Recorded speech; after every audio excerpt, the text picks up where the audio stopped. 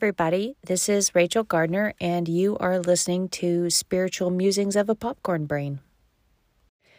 In light of recent news, Israel is weighing very heavy on my heart, and so I wanted to start a new season 4 where I talk about the importance of Israel.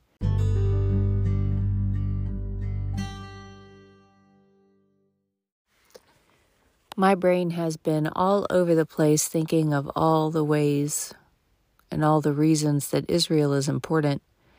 And so I've been trying to hone in on one idea and how would I share that idea. So bear with me. That's why it takes me a while sometimes to come up with another thing that I would share, because I have to wrangle it down. I have to gather it up inside my head and then try to figure out how can I share this. So I was thinking that the next thing that I think is the most important to share is that Israel is important because the Messiah, which I believe means Savior, was promised through Israel. And going back to those prophecies that we looked at before about blessings and curses, actually, if you look at another piece of those prophecies and zoom in, then you start to see the Messiah being promised as well. So when you look in Genesis 3, so the very beginning of creation, the Messiah was promised.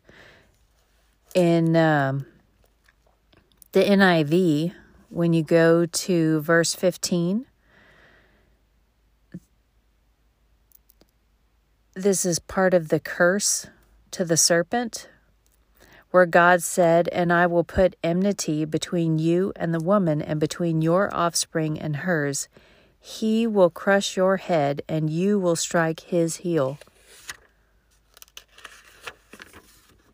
Then when you go to Abram, before he was even called Abraham, and the first part of Genesis 12:3 was saying, "I will bless those who bless you, and whoever curses you, I will curse."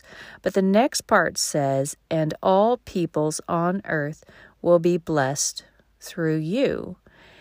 And maybe that doesn't sound like it's talking about the Messiah right there, but given other prophecies, and when you look at the book of Hebrews in the New Testament, it explains how that is actually talking about the Messiah, a Savior for the whole world.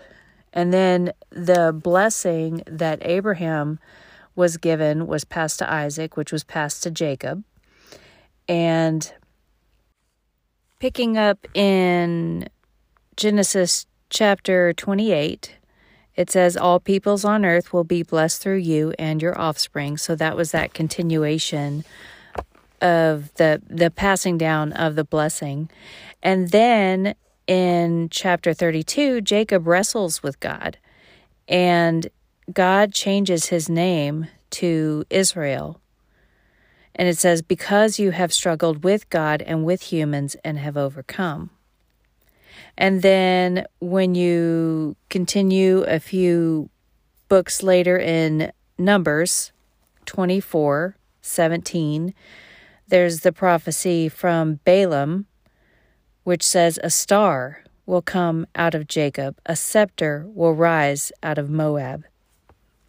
And that star was Jesus. There are approximately 456 prophecies about Jesus. And no, I didn't personally count. I looked up the statistics. Somebody else did the math. And you are welcome to count that to verify. That's why I said approximately 456 because I did not double check. And approximately 300 of those have already been fulfilled. So one more reason why Israel, why Jews are important.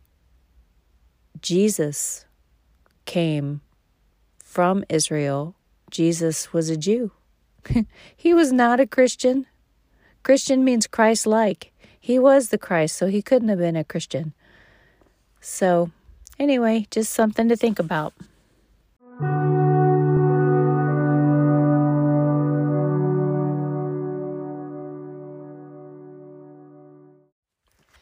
I'm very grateful to those of you who listen to my podcast, and I hope that you find it encouraging and that you will share it with someone who you believe will benefit from it and that they will also be encouraged. So if you aren't subscribed, please subscribe. If you are, thank you so much.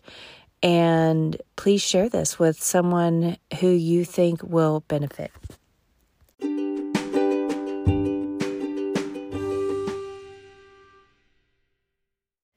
Thank you so much for listening to me share my popcorn brain, and I look forward to sharing more with you next time.